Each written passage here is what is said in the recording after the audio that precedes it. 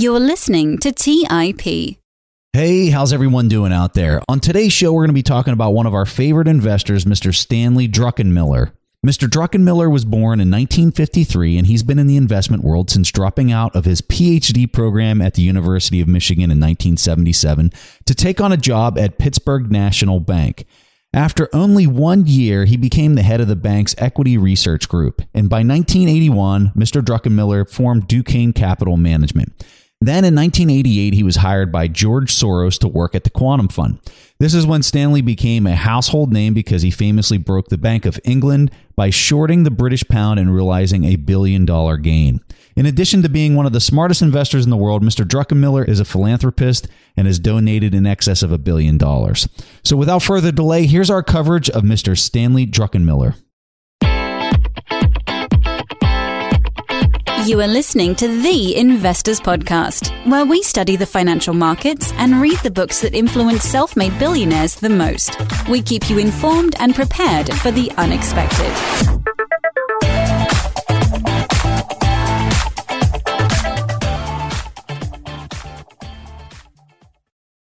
Hey everyone, welcome to the Investors Podcast. My name is Preston Pish, and as always, I'm accompanied by my co-host Stig Broderson. And like we said in the introduction, we're going to be covering Stanley Druckenmiller today. And in this first audio clip that we're going to play for you, Stan was talking about his thoughts on optimal monetary policy, and here's what he had to say. There's now a mix of financial repression and central bank intervention has made long-term interest rates largely determined by government fiat. Bond buying by central bankers, commonly referred to as QE, has become so ingrained in current thinking that is now in the Fed's conventional toolkit.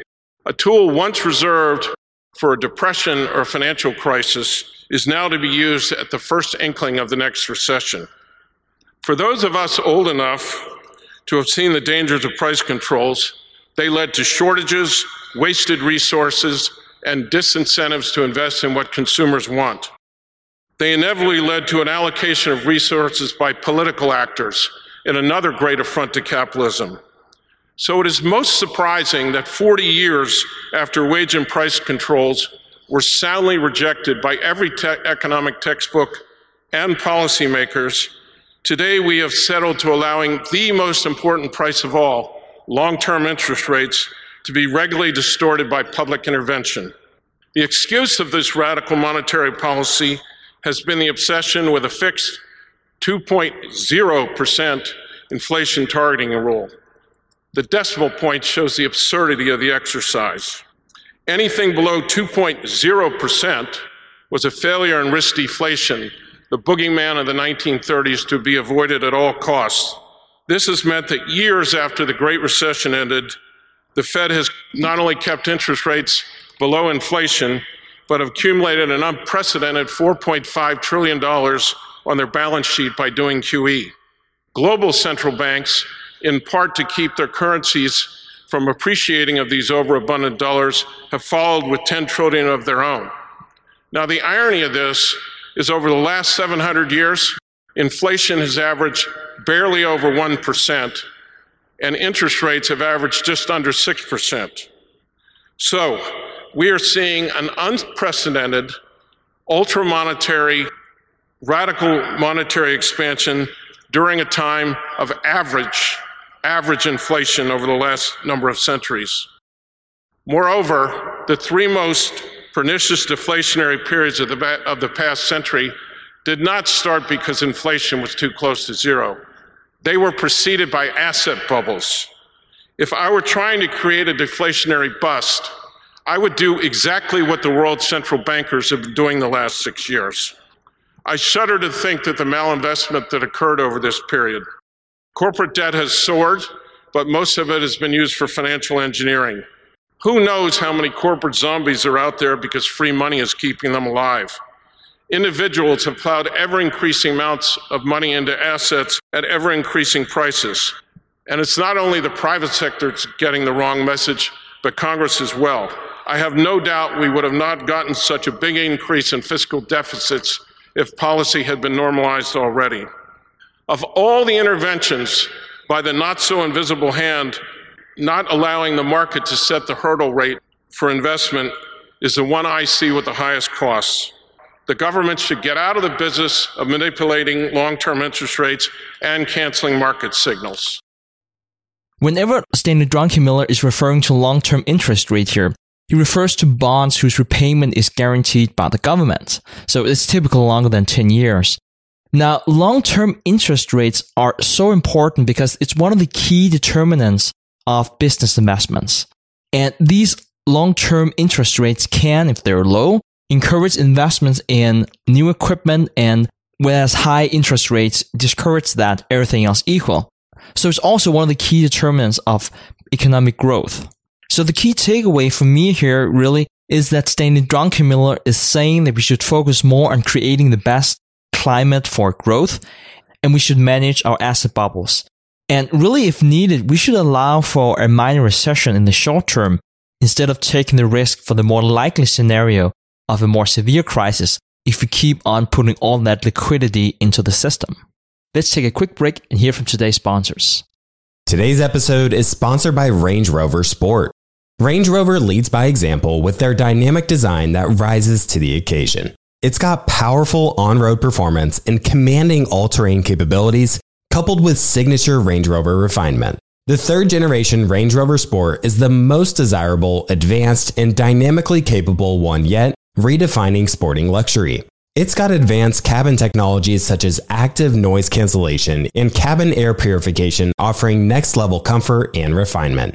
The purposeful cockpit-like driving position sets the tone for a focused interior that promotes exhilarating driver engagement. Award-winning Pivi Pro infotainment is at the heart of the experience and provides intuitive control of the vehicle systems. You can enjoy a dynamic drive and total comfort with optional 22-way adjustable, heated and ventilated electric memory front seats with massage function. Design your Range Rover Sport at LandRoverUSA.com. That's LandRoverUSA.com. Have you ever wondered if there's an AI tool like ChatGPT specifically built for the stock market? A tool that not only aids you in your research and analysis process, but also allows for dynamic discussions? Today, I want to share such a tool with you called Meka. Meka is the AI-powered stock research assistant now enhanced with real-time stock data. Meka does a lot of the heavy lifting of sifting through financial statements and company data and delivers it to you nearly instantaneously, and the best part is that it's 100% free. Try it out today and ask Meka questions like, what is the financial health of Microsoft? How much cash does Copart hold on its balance sheet? What is the return on invested capital of Adobe, or millions of other prompts? Check it out today for free at Meka.com. That's MEYKA.com.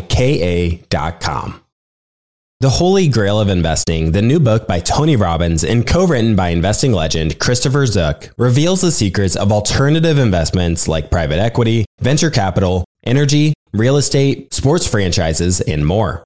It features exclusive insights from investing titans who collectively manage more than $500 billion, including Robert F. Smith, Vinod Khosla, Michael B. Kim, and many others. In the Holy Grail of Investing, you'll discover how to take advantage of the trillions flowing into private equity by becoming an owner of firms that actually manage the assets and share in the revenue they generate, how to take advantage of the 2 to 3 times higher returns of private credit as an alternative or complement to bonds, how to invest in the energy evolution and ride the wave of trillions in global investments, how investments in private real estate can work as an inflationary hedge and source of tax-efficient income, and how many of the world's greatest investors thrive in both good times and bad. The Holy Grail of Investing by Tony Robbins is available now wherever books are sold. All right, back to the show. Some really good thoughts there, Stig. And in addition to what you're explaining, I think it's also important to talk about Stanley's investment philosophy in general. Unlike Warren Buffett and many other value investors, Stan typically focuses heavily on central bankers. And for instance, I'm going to read you a quote here. Stan said, "Earnings don't move the overall market. It's the Federal Reserve Board. Focus on the central banks and focus on the movement of liquidity. Most people in the markets are looking for earnings and conventional measures. It's the liquidity that moves markets." So if you're like me, and it's really hard to hear that quote because much of this Warren Buffett value investing style revolves around looking at the individual companies and ignoring the macro factors that are being impacted by central banks. But I think it's at the same time really important for people to hear how Stan thinks through his methodology. Since the inception of his Duquesne Capital Management Fund, his return has been 30% annually since 1981. That figure is absolutely absurd. So let me, I have another quote here that I want to read that kind of digs into the way he thinks about this central banking impact and how he kind of starts with that narrative to understand where he's at in cycles. And the second quote goes like this. The major thing that we look at is liquidity, meaning as a combination of an economic overview. Contrary to what a lot of the financial press has stated, looking at the great bull markets of this century, the best investments for stocks is a very dull, slow economy that the Federal Reserve is trying to get going. Once an economy reaches a certain level of acceleration, the Fed is no longer with you. The Fed instead is trying to get the economy moving. The Fed, instead of trying to get the economy moving, reverts to acting like the central bankers that they are, and they start worrying about inflation, and things get too hot. So it tries to cool things off, shrinking liquidity, while at the same time, the corporations start having to build inventory, which again takes money out of the financial assets. And finally, if things get really heated, companies start engaging in capital spending. All three of these things tend to shrink the overall money available for investing in stocks, and stock prices go down. So the reason I'm reading all of this is to really highlight the importance that he places on understanding this cycle and this dynamic, and really the focus in the primary start by looking at what the central bankers do. So when we play that sound clip and you kind of hear him talking about his views on what the central banks should be doing and the impacts, this is truly where Stan Druckenmiller starts his analysis. So let's go ahead and dig into the next topic, which is really kind of a fascinating area to explore. And in this question, Stan was asked a question about machines participating in the markets, specifically with respect to artificial intelligence. And Stan was asked about the lack of signals that he seems to be getting in the markets now compared to what he was seeing in the previous decades. And so this is how he responded. Someone said the other day, you've been very critical of these algos. And I said, well, I'm not critical of the algos. They just made my life very inconvenient. It's not that they're doing anything wrong. So what I meant by that is a big part of my process is taking signals from markets. I've always believed markets are smarter than I am. They send out a message, and that if I listen to them properly, no matter how powerful my thesis, if they're screaming something else, it's telling me you've got to reevaluate, and you go back to it and it's still all right, fine, but you got to be open-minded. About 6 or 7 years ago, combination of central banks canceling the signals, but maybe more importantly, the algos coming in with very, very sophisticated models based on historical events and maybe stuff they're picking up on the internet about who's shopping or this kind of stuff, and also on standard deviation away from price, have come up with their own methodology of how to predict price movements and how to behave. Well, I grew up with someone fundamentally likes the security, and they buy it from somebody who fundamentally doesn't like security.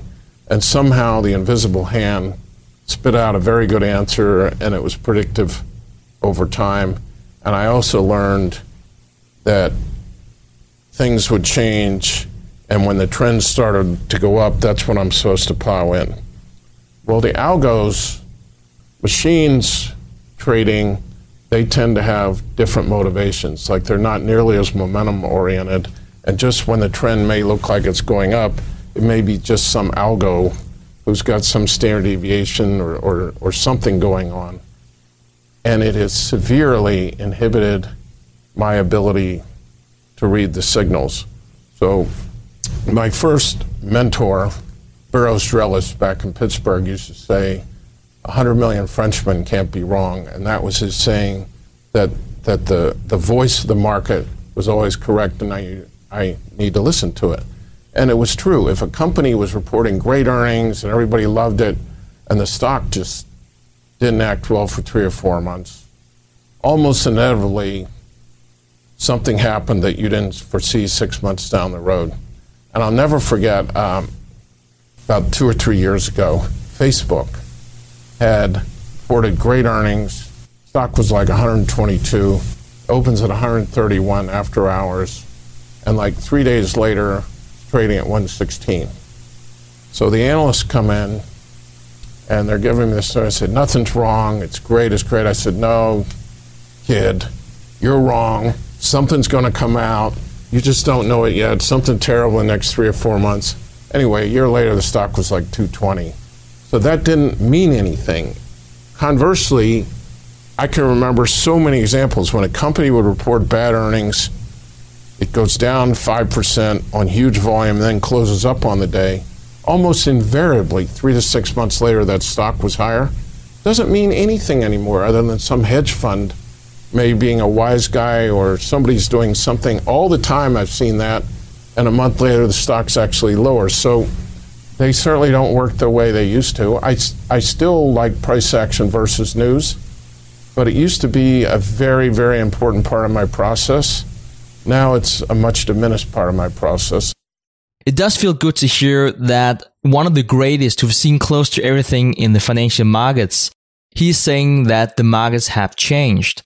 And while there's probably some truth to confirmation bias and you just want it to be confirmed in what you already believe, I do think that this validates the thesis behind value investing even more.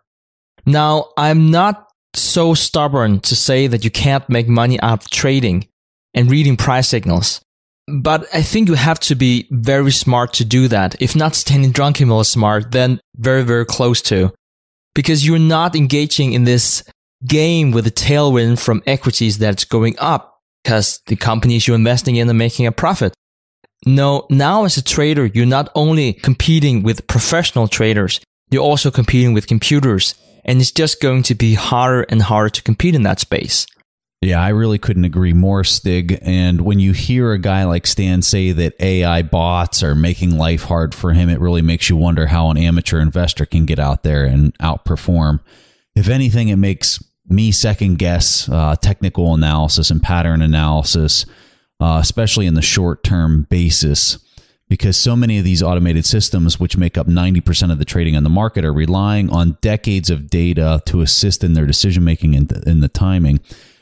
All right, so as we move on to the next question and clip that we're going to play here, this was recorded in December of 2018, and these are Stan's thoughts on the current market conditions. We did predict the last 4 recessions, and our returns going into them and as they started were always well above our average returns over time. So inside the stock market is one indicator. The second would be the yield curve. Again, amber, not red.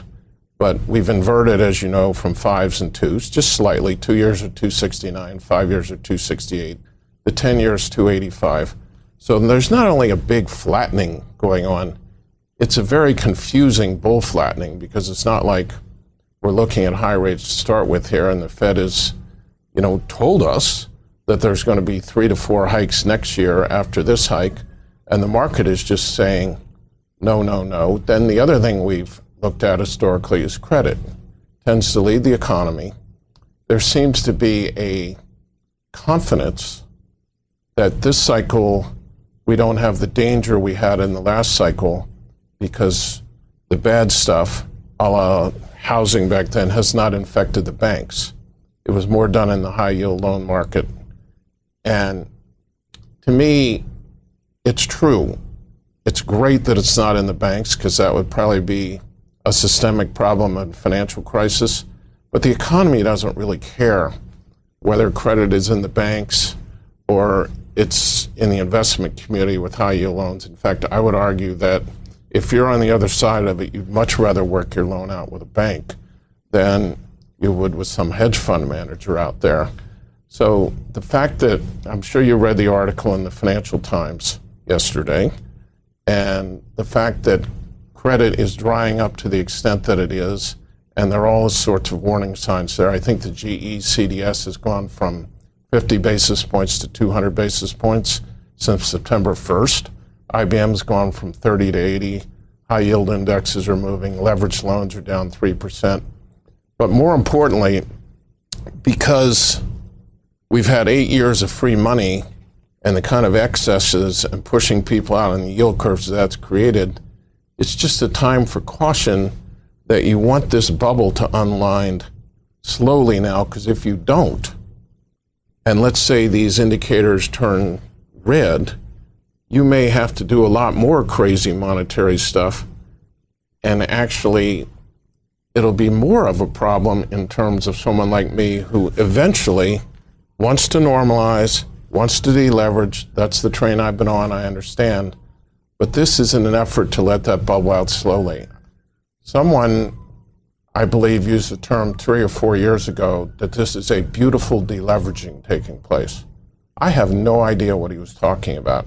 How do you have a beautiful deleveraging with U.S. debt going through the roof at the government level and corporate non-financial debt growing at the rate it was? So what I'm asking for now is not a cut, just to take stock of everything I've said and wait and see what happens. And what I'd really like to think, my business, as you know, is risk reward. So let's just talk about the risk reward here. Let's suppose I'm completely wrong, and 3 to 4 months from now, none of this stuff mattered. All the financial people were crazy and they were panicking because of some technical factor in the market. And let's suppose the Fed did not hike tomorrow. What is the cost? Okay. I'm not sure what the cost is, but there's got to be some cost to their credibility 2 to 3 months down the road when they start hiking again. Not a big cost, in my opinion. Let's suppose that these economic indicators, the stuff we're looking at, the forward-looking stuff, is right, and we have big potential problems brewing, and that they could be even bigger than we think because there's stuff hiding out there we don't know about in terms of malinvestment. Think about the cost. If they hike tomorrow, and if they continue to shrink their balance sheet $50 billion a month, right when the ECB is not offsetting it, I mean, that cost to me is 5 to 10x. So some really interesting comments that he brought up here, particularly there at the beginning where he was saying, I think we're in a yellow status. I think we're potentially in a topping process. I think the Fed needs to hold back on the tightening that they're doing because we're seeing the inversion in the bond yield curve. In general, I would say there's just a lot of caution that he's recommending here for investors and also for central bankers that are implementing their monetary policies. I also found his jab there at Ray Dalio kind of interesting, where he said that, you know, he doesn't understand how in the world this is a beautiful deleveraging, which I'm sure that would be an interesting discussion to hear him and Ray hash that out. But just some real nuggets from a billionaire investor who gets 30% annual returns on where he kind of sees where we're at entering 2019 in the stock market. Let's take a quick break and hear from today's sponsors. Buy low, sell high. It's easy to say, hard to do. For example, high interest rates are crushing the real estate market right now. Demand is dropping and prices are falling, even for many of the best assets. It's no wonder the Fundrise flagship fund plans to go on a buying spree, expanding its billion-dollar real estate portfolio over the next few months. You can add the Fundrise flagship fund to your portfolio in just minutes with as little as $10 by visiting fundrise.com/WSB. That's fundrise.com/WSB. Carefully consider the investment objectives, risks, charges, and expenses of the Fundrise flagship fund before investing. This and other information can be found in the fund's prospectus at fundrise.com/flagship. This is a paid advertisement. Today's show is sponsored by public.com. That's where you can earn 5.1% APY with a high-yield cash account. While we can't say for certain it's the highest interest rate there is, we can say this. It's a higher rate than Robinhood, a higher rate than SoFi, a higher rate than Ally, a way higher rate than Bank of America and Chase, a higher rate than Citi, Wells Fargo, Discover, and it's a higher rate than American Express too. So if you want to start earning 5.1% APY on your cash, check out public.com. We can't say it's the highest interest rate, but it's pretty damn up there. This is a paid endorsement for public investing. 5.1% APY as of March 26, 2024, and is subject to change. A high-yield cash account is a secondary brokerage account with public investing, member FINRA/SIPC. Funds from this account are automatically deposited into partner banks where they earn a variable interest and are eligible for FDIC insurance. Neither public investing nor any of its affiliates is a bank. U.S. only. Learn more at public.com/disclosures/high-yield-account. As many of you know, I love studying businesses and networking with business owners. The more I've studied businesses, the more I've realized that starting and scaling your business is easier than ever because of companies like Shopify. Did you know that Shopify powers 10% of all e-commerce in the US? Shopify is the global force behind Allbirds, Rothy's, and Brooklinen, and millions of other entrepreneurs of every size across 175 countries. Shopify is the global commerce platform that helps you sell at every stage of your business, from their all-in-one e-commerce platform to their in-person POS system. Wherever and whatever you're selling, Shopify's got you covered. Shopify even helps you turn browsers into buyers with the internet's best converting checkout, up to 36% better compared to other leading commerce platforms. What I personally love about Shopify is that it's the turnkey solution to kickstart and grow your business, and they are totally committed to giving you the necessary tools to succeed as a business owner. Plus, they have an award-winning customer support team there to help you every step of the way. Because businesses that grow with Shopify. Sign up for a $1 per month trial period at shopify.com/WSB. That's all lowercase. Go to shopify.com/WSB now to grow your business no matter what stage you're in. That's shopify.com/WSB. All right, back to the show.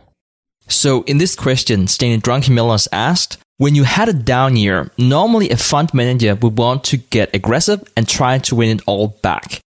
What you do is to take lots of little bets that won't hurt you. Why? And this is how Stanley Druckenmiller responded. Yeah, one of the lucky things was the way my industry prices is you price on it at the end of the year. You take a percentage of whatever profit you made for that year. So at the end of the year, psychologically and financially, you reset to zero. Last year's profits are yesterday's news. So I would always be a crazy person when I was down in a year. But I know, because I like to gamble, that in Las Vegas, 90% of the people that go there lose. And the odds are only 33 to 32 against you in most of the big games. So how can 90% lose? It's because they want to go home and brag that they won money. So when they're winning and they're hot, they're very, very cautious. And when they're cold and losing money, they're betting big, completely irrational.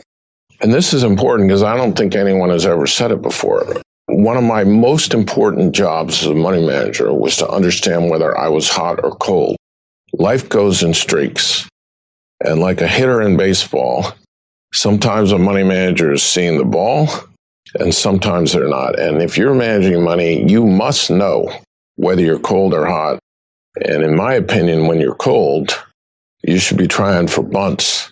You shouldn't be swinging for the fences. You got to get back in a rhythm. So that's pretty much how I operated. If I was down, I had not earned the right to play big. And the little bets you're talking about were simply on to tell me, had I reestablished a rhythm and was I starting to make hits again? The example I gave you of the Treasury bet in 2000 is a total violation of that, which shows you how much conviction I had. So this dominates my thinking, but if a once-in-a-lifetime opportunity comes along, you can't sit there and go, oh, well, I have not earned the right. Now, I will also say that was after a 4-month break. My mind was fresh. My mind was clean. And I will go to my grave believing if I hadn't taken that sabbatical, I would have never seen that in September and I would have never made that bet. It's because I had been freed up and I didn't need to be hitting singles because I came back and it was clear and I was fresh. And so that's it was like the beginning of the season. So I wasn't hitting bad. But it is really, really important if you're a money manager to know when you're seeing the ball. So to me, this was a very interesting response because what he's talking about here is how fund managers are really incentivized and how they're working due to their incentives. So basically, he resets every year. And that makes a lot of sense if you are a money manager. But I also want to put out, if you're a private investor, and you probably are since you're listening to this podcast, this is generally a crazy strategy. A loss of $1, the last day of the year is just as important as $1 loss in January. And I'm not really saying here that Stanley Druckenmiller is unethical. Not at all. If anything, he's very ethical. He actually closed down his fund in August 2010, whenever he told his clients that he was returning the money because he couldn't sustain his 30-year record of beating the market because he had so much money. And to me, that was a very ethical decision. Most money managers would probably continue and just collect their annual fee. But I think this response was very interesting because it also tells you what you should look out for whenever you are investing together with a money manager. That's also one of the reasons why I've never invested in private equity or in hedge funds for that matter. Because basically, you reward your money manager not only by taking annual fee, but also to take a cut of the profits. Consider this.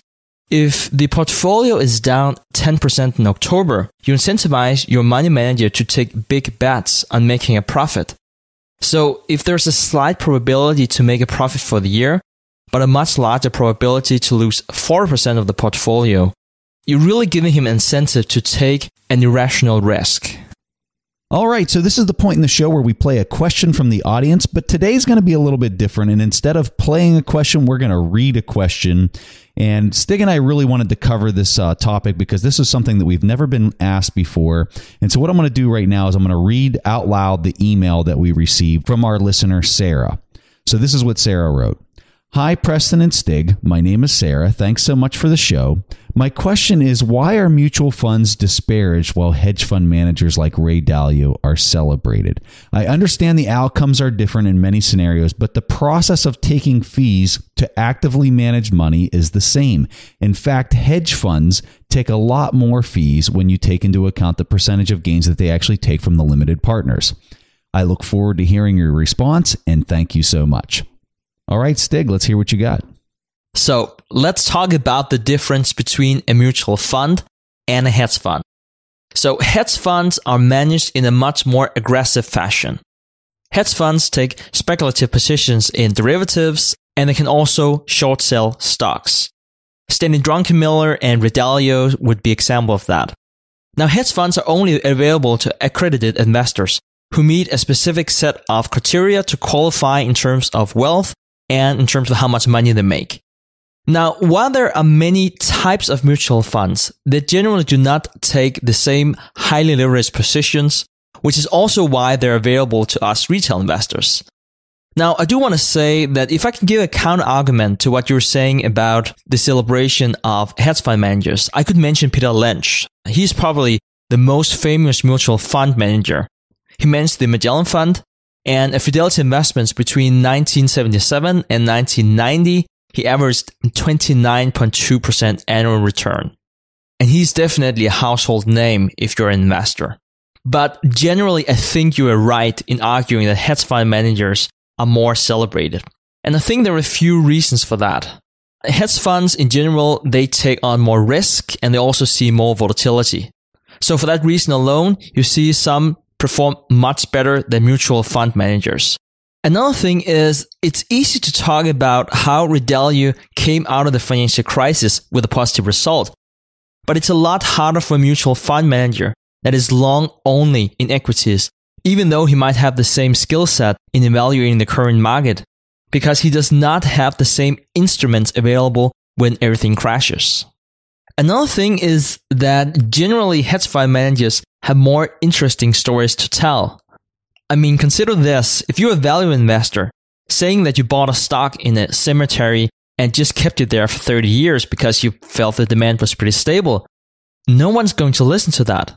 It's a lot more interesting to hear stories about Stanley Druckenmiller reading price signals, Ray Dalio thinking that the dollar could appreciate or depreciate by 30%, and how to take a position in that. And, as an investing podcast, we are guilty in that celebration too.